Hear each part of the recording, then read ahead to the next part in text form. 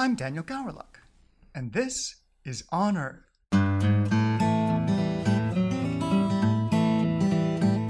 On Earth is brought to you by the Pacific Museum of Earth. In this podcast, we aim to show what it's like to be an Earth, ocean, or atmospheric scientist. There's a lot of diversity under that umbrella, and not all of our scientists wear lab coats. Today on Earth, we're talking to Anne Martin Doucet. I also go by Marty.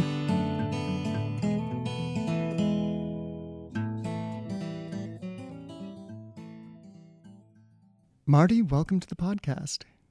Thank you. Thanks for having me. I'm really excited to be chatting with you today. Absolutely. Now, you're an environmental scientist, right? Yeah, correct. What does that mean? So environmental science is, how I see it, is the intersection between like a bunch of different sciences like physics, chemistry, and biology. And it's mostly used, we use all these sciences to answer some questions about the environment and also try to understand environmental problems. And these are mostly associated to the human impact on Earth, is how I see it. Excellent. That's a big nut to crack. Do you work on all of it, or do you focus on one particular realm? Yeah, it's a very large umbrella. So I focus in on environmental geochemistry, which is studying how the earth and chemistry kind of coalesce and interact in the environment. Excellent. Now, at what stage in your career are you at? Yeah, this summer I just finished my master's here at UBC. Congratulations. Thank you. In hydrogeology with Uli Mayer. And I worked in collaboration with Greg Dipple in the carbon mineralization lab. And so I just finished that this summer, and I was hired on by the carbon mineralization lab to continue my work and work as a lab technician. And what is carbon mineralization? Yeah, it is the reactions between carbon and water with some base cations. And so it's looking at the precipitation of carbonate minerals at low temperatures, which low temperatures meaning kind of conditions at the Earth's surface. And so carbon mineralization is now kind of growing as a form of carbon capture and storage. The one that has the most attention right now is the injection of CO2 into rock formations at depth. But the stuff that I focus on is looking at carbon mineralization occurring at the Earth's surface. And so so the carbon mineralization very specifically is just the reactions between carbon and cations like magnesium and calcium and to form a carbonate mineral. That's really exciting. That's going to clean the atmosphere, right? That's the hope, that it's just a small piece of the larger carbon capture puzzle. Well, I mean, we're going to need many different pieces if we're going to clean up this climate mess we've got. Yeah, exactly. You just finished your master's. Was your undergrad degree also in environmental science? Yeah, so I started in environmental sciences at the University of Ottawa. And that's where I focused in on environmental geochemistry, but also I had a focus in ecotoxicology, which are big words. But I didn't take many, I didn't learn much about ecotoxicology, so I don't really use that as a way to describe myself. Is that like poison frogs? Basically, but also how humans are poisoning the earth and like learning more about that, I guess. Less exciting. And so, I started in environmental sciences, and at the University of Ottawa, there's 3 focuses that you can have. There's the geochemistry one, and then there's the conservation and biodiversity kind of focus in environmental sciences, and then the last one is climate change, which is the third focus that the University of Ottawa has. And so during this time, during my undergrad, I was able to gain a lot of knowledge and learn a lot about just the large umbrella of environmental sciences while focusing in more on geochemistry. That's really cool. And again, really important and relevant to today's global conditions. Yeah, I do think so as well. Now, I suspect I know the answer to this one, but what got you into environmental science? Yeah, a really good question. As a young kid in primary school, and also near my house, there was this big forest and ravine that I used to play in a lot.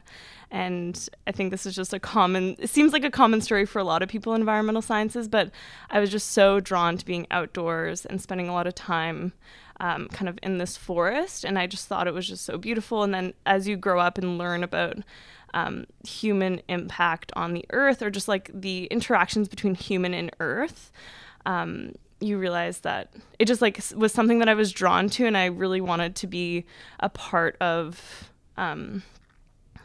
just learning more about how we could do better for the earth and work with the earth and within it than be extracting from it and degrading it. And so that was my draw originally.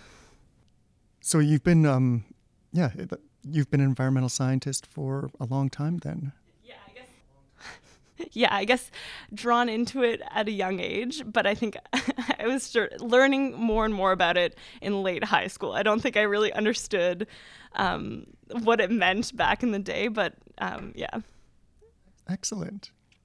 And do you get to go out and experience nature a lot with your work, or is it mostly lab-based research? Yeah, that's a great question. I am really fortunate that a lot of the work that I do is field-based.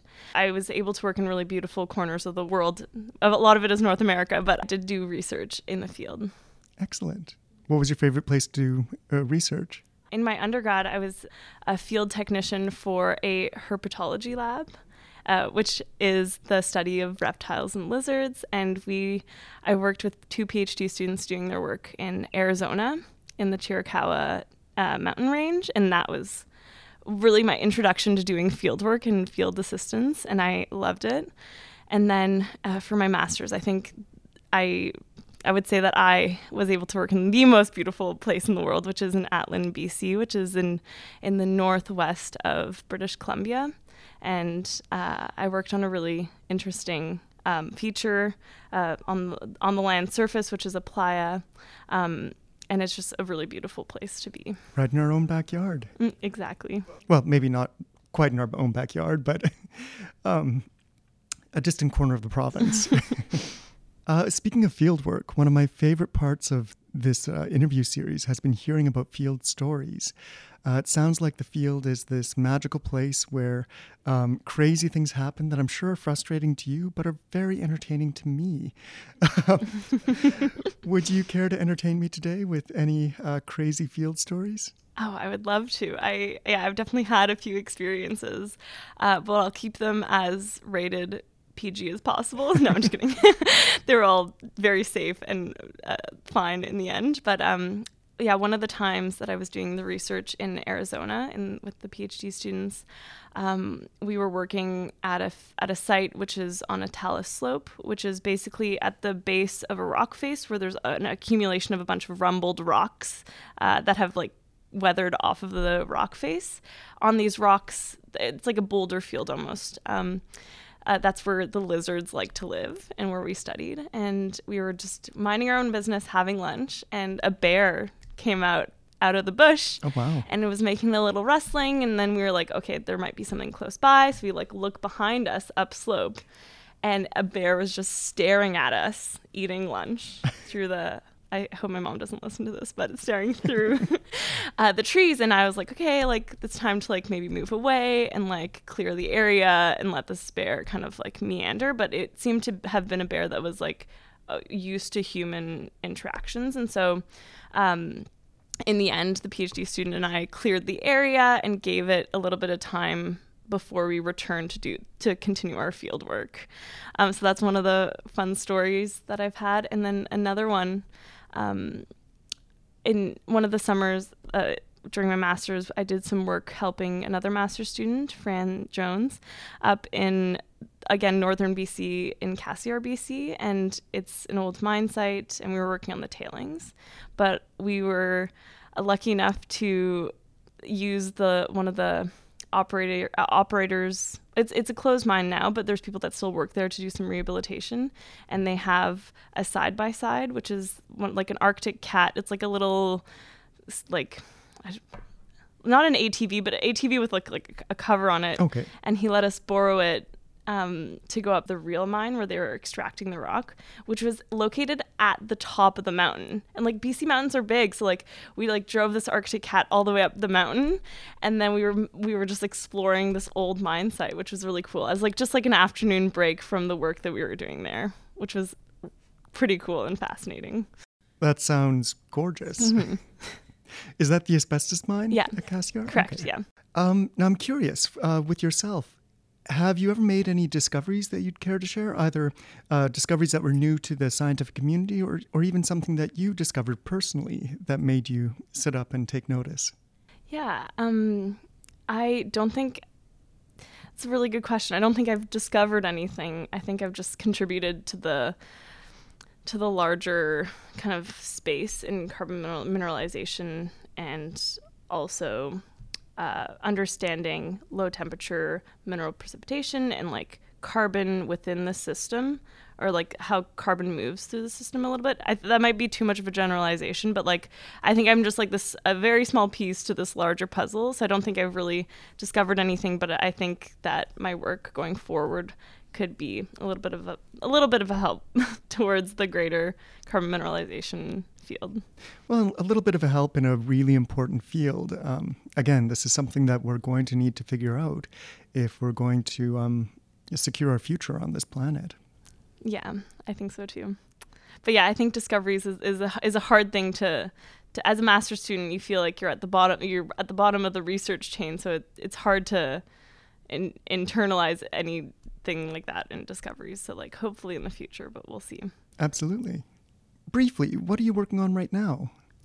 That's a great question. So in my master's, I was working at measuring CO2 fluxes, which is just the movement of the gas itself, carbon within air itself, from the atmosphere into these playas in northern BC that are made out of pure carbon. And so the application of these techniques to measure CO2 moving from the air into the ground and from the ground into the air is what I'm using moving forward, looking at, instead of at a natural site, we're looking at mine sites now with specific material that contain these base cations that we're interested in that lead to carbon mineralization. So we want to apply flux methods to measure CO2 going from the atmosphere into this mine waste to see if there's a net uptake of CO2 and be able to measure it and say how much is going into the rock. And I think that's a very important part of the field right now, is the monitoring and verification of CO2 uptake, and being able to like understand more what's governing these CO2 fluxes between the atmosphere and the air and the rocks itself, or the sediment rock. And so that's what I'm working on now. So moving from this natural site with the same method, with the methods that we're using at this mine site. Excellent. Now, you used a couple of terms there I'd like to get defined. Yes, sorry, please. I hear the term ultramafic rock all the time in this building. I still don't know what that is. And you've said cations a few times. And I'm just thinking of non-purebred cats. Yeah, so ultramafic rocks are a type of igneous rock, and they form first from magma. And so they form at conditions that are incredibly different to what we see at the Earth's surface. And so without going really into detail with what the rocks are made of, they form at extremely different temperatures. So when they're at the Earth's surface, they'll tend to dissociate faster. Dissociate, we call it weathering, but it's how they break down faster at the Earth's surface. It still takes a bit of time. And these rocks have a lot of base cations that we're interested in. And a cation is just an ion that has a positive charge. So it's an atom that has a positive charge. And what we're interested in most specifically is in magnesium, which I think a lot of people know, even just from a health perspective, you need magnesium as a form of something that's in your body. But we like magnesium and also calcium, which are two cations. So ultramafic rocks are important to us because they will dissociate faster at the Earth's surface, and they have a lot of magnesium. Excellent. And so if they're breaking down faster, that means they've got more surface area to absorb the carbon. Is that correct? Yes. And to take it a step further, because when I say faster, like relative to other igneous rocks, it still takes a long time if you have a very a small surface area to dissociate the minerals from inside the rock. So what we're interested in is locations on the Earth that take these rocks and break them down into smaller pieces so that there's a larger surface area, so there's more weathering and dissociation that can happen. And to be more specific, mines will normally take these rocks from under the Earth's surface to extract the economic portion of it, and then the rest of this rock, which is of interest to us, which is crushed through the process of extracting the economic fraction, is then put into a pond or a pile on the Earth's surface. And so these rocks are then reacting with the atmosphere in very, very small grains, which is good for us. And so mines are more interesting to our lab group. So you're literally taking mining waste and using it to sequester I was going to call it human waste, but that's not right. Industrial waste, I guess, in the sense of carbon dioxide. Yeah, so this is occurring passively. So it's not like it's something that's already happening at the Earth's surface in these mine waste. And so the next step is to, one, measure it because we know it's happening, and also accelerate it. So take certain steps to enhance the amount of CO2 being taken up by these rocks. And there's a large team of researchers around the world that are looking into very specific parts of this. And then also teams of researchers outside of what we do in our lab that are looking at incorporating these materials, the mine materials, in croplands as well to accelerate carbon uptake in croplands. But I'm not an expert in that side of things, but it's really growing, and we call this field of research enhanced rock weathering as a form of carbon capture and possibly storage at the end of it. That's really exciting. What would you say is your favorite part of this work?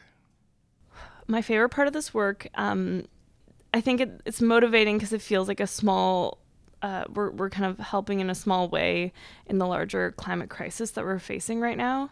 But I think that the work that I'm doing is really exciting because it's just a small piece to the larger climate crisis that we're facing.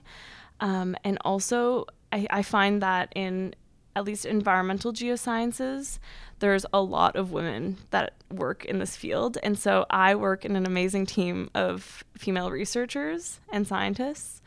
And that is just very inspiring to me. Excellent. Yeah, it's great to have a supportive work environment. And also, I know that the climate crisis can feel very overwhelming and daunting. And in a sense, for people who've grown up with this knowledge, it can feel like, well, we've known about this for so long and nothing's changed, so what's the point in fighting it? It's a lost battle. But you are actually fighting it and winning. Hopefully, in a small way. In a small way, or contributing to the win. Yeah, contributing to the win is how I like to see it. You're gaining ground, which is excellent. Mm-hmm.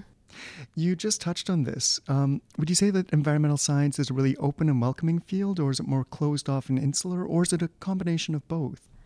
Great question. I do think that in environmental science specifically, and where the path that I've come through, that there's a lot of gender diversity. I think that I'm so glad to be part of this field in that sense, but I think there's still bounds and leaps that have to be made for just overall diversity and people experiencing intersectionalities. And so that's, I think, a really important next step for the field of specifically earth science, because I find that the people that I surround myself with have grown up with a lot of opportunities and the space to feel a lot towards the environment and climate, versus people that are at the intersection of gender, race, and LGBTQ plus and everything. They have had other things to put their minds on, and so I think that there's just a lot more to do for welcoming a larger, diverse group of people into environmental sciences. That's a really good observation.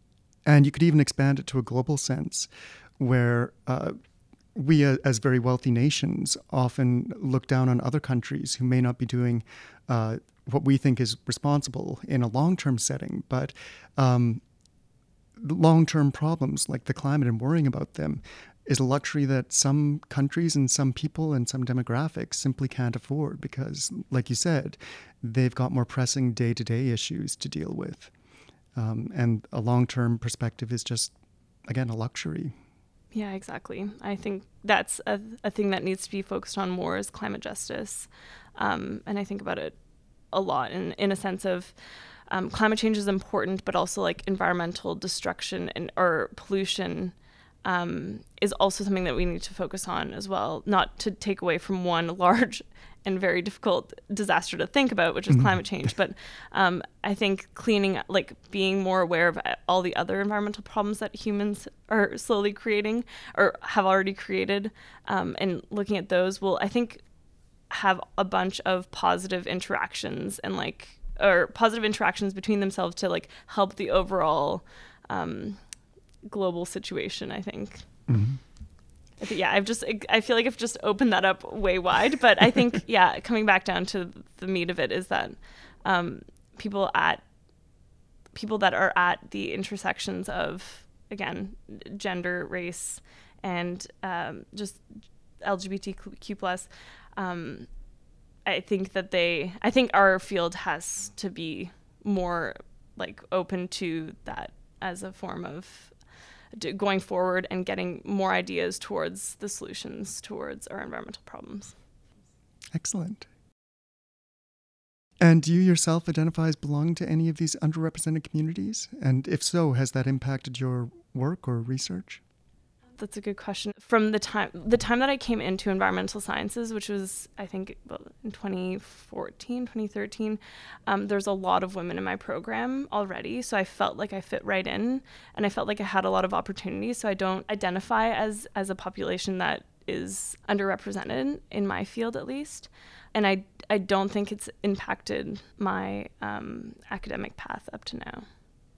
Wonderful. I'm glad to hear that. Do you feel that women are the majority in environmental science, or equal in terms of numbers and authority? Out of environmental science, I think that people that call themselves environmental scientists work as a part of teams that do other work. So it's never really like you see a large team of environmental scientists, in at least what I've seen around. But I do feel like there are a lot of women in environmental geology and environmental sciences that I've seen around. If women are the majority in environmental science, or if it's... I would say that women are the majority, at least in environmental sciences and environmental engineer, because I think there's like a component of empathy and compassion that I find that we can really bring forward into understanding that humans in Western societies are causing these large challenges, and that we feel a lot towards wanting to make things better. And I think that's a really good motivator to push forward with trying to activate on this problem. Excellent. It's been noted that fields that are dominated by women are often less respected than male-dominated fields. Do you feel that environmental science is as respected as some of the other scientific fields? That's a really good question. I feel like I should stop saying that's a good question, but Yeah, I did feel coming out of an environmental science degree that I would have to do more schooling to find a place within the world of science and technology, because it's such a large. I saw it always as such a large umbrella of learnings in undergrad that you needed to have more of a focus to find your place in the world. But the more I kind of move through this academic path that I'm on now with my master's and going into as a technician, I see that there's like some hierarchy where environmental sciences are at the bottom of this chain of command. And so a lot of my path has told me to go more into geology so that I would have a better opportunity of work. But there's a part of me that still wants to be proud. Like, I'm very proud of being an environmental scientist. And so like haven't fulfilled that path because I'm just always come back to wanting to stay in the same field in environmental science. But there is a hierarchy to it. And I know that it's going to be a lot to work towards. Is it because it's female dominated? I can't necessarily say, but I know for a fact as well that environmental engineers are also at the bottom of the food chain of engineers. And I think this is just like word of mouth and just like this general essence of the field. Is it? And so I can't necessarily answer that question, but I do feel that like there is some sort of hierarchy, at least. It's always tough to tell if it's because, like you said, it's so large and in a sense almost vague that people don't know what you are and what your specialty is. Whereas if it's chemistry, you do chemistry. If it's geology, then you do geology. But environmental science could be one of many different fields. Or if it is just old school racism reincarnating, it's tough to tell. To continue down this dark and depressing path, I asked you what the best part of your work is. What's the worst or the most challenging part? Yeah, one of the more challenging parts personally is like as a new scientist, like continuing to like find find the path and believing in myself. I think that's like quite difficult, and feeling like you fit in, feel like you can contribute to it is difficult because it's hard to have confidence in yourself sometimes. And that's what I find the most challenging is like me fighting against me sometimes and my own mind. Overall, I think that I've had a very good supportive team on the outside during my master's, at least, in a very good lab setting. So like those have been really positives to push me through my challenges. For the field itself, I think some of the challenges lie within trying to like pick and choose what we need to attack first in terms of environmental problems. It's just the scope is just so large and confusing, and like where to put like your most eggs in which basket to feel like you're contributing to the greater good. And what is the greater good of mankind? So you can go into many spirals of like, what is the greater good? What's the goal here? And like think about the challenges of the field is trying to get people on board, and also where to put most of your energy to make something like towards a greater good. It's like trying to stop a runaway train by whipping pennies at it. Yeah, exactly. And then also, as you can probably hear, you can think about so many things and kind of go down a lot of rabbit holes to try to like explain what's happening or try to provide some sort of explanation. But in the end, we're talking about environmental science here. A huge component of it is just nature and the earth itself. And it'll do what it wants to do at the end of the day. But we don't want people to suffer from that. So, yeah. Speaking of global issues and human suffering, again, continuing this depressing theme that I've embarked on. I think I've also led us that way too. Sorry. Well, we're talking climate change. It's not all sunshine and roses. the pandemic. How has COVID-19 impacted your work, if at all? Yeah, so I did originally have a field project for my master's that was going to be based in Australia, doing some work there with my research partner, another master's student, Fran Jones. We were going to go all the way there. And that project was going to occur 2 months after the pandemic started in May of 2020. And that, of course, didn't happen. And so there was definitely a large 180 in terms of wanting to continue doing a field project, but keeping it somewhere more local. And it ended up being in Atlin, which is the site of what was the only focus of my thesis. And it was different. It wasn't exactly what I was thinking that I was going to do, but it worked out to be really good anyways. And so there was a lot of uncertainty at the start of the pandemic in terms of, did I want to continue my master's in general, or like what kind of projects were going to be available in a time where everything was closed down. But I had a really good team of professors with me, and also my research team, the people in the lab as well. And so it ended up working out well. Having that support team is the difference between success and failure when you're doing a higher degree. No one person gets their PhD or their master's on their own. It takes a village. Yeah, I believe that as well.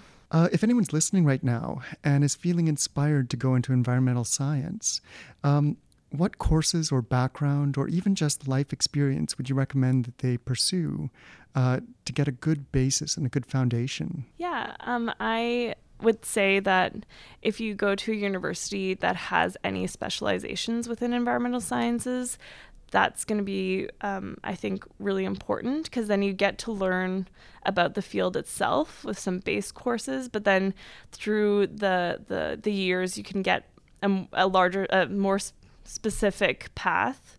And I think that's like quite important in environmental sciences, is that you don't just stay under this large umbrella, that you find kind of a niche. And yeah, that's my recommendation. You find a niche, and you get to test a bunch of different parts of environmental sciences, which is nice. And so you can find your path through that. But yeah, find a niche for sure. Excellent. And then again, it takes a whole village to raise a master's degree or a PhD. Who's been helping you get through your program? So I had my supervisor, Uli Mayer, was really supportive throughout the whole process. And also some of my committee members, Dr. Greg Dipple and Dr. Andy Black. So my committee itself was incredibly supportive, and I met with everyone together once in a while, but I met with each person quite regularly. And that was really helpful because I had a lot of confusing data that they were helping me sort through. And then I had my master's partner, Fran Jones. We both started pretty much at the same time, and we have pushed through together. And I think that was like incredibly important to me, that we had this like collaborative and like supportive system for the two of us to push through. And then the Carbon Lab, which is Greg Dipple's lab, has a bunch of students and researchers, and they brought me in during the pandemic, so that was really nice. And then lastly, my partner Fred has been really helpful, and we were both doing our masters at the same time in very different fields, but I would say that having him as a solid rock for the whole thing was really nice. And you would know all about having solid rocks. I didn't realize I did that. Oh, what's his field? He is in genomics, which is the study. He's in plant biosciences and genomics, which is just studying,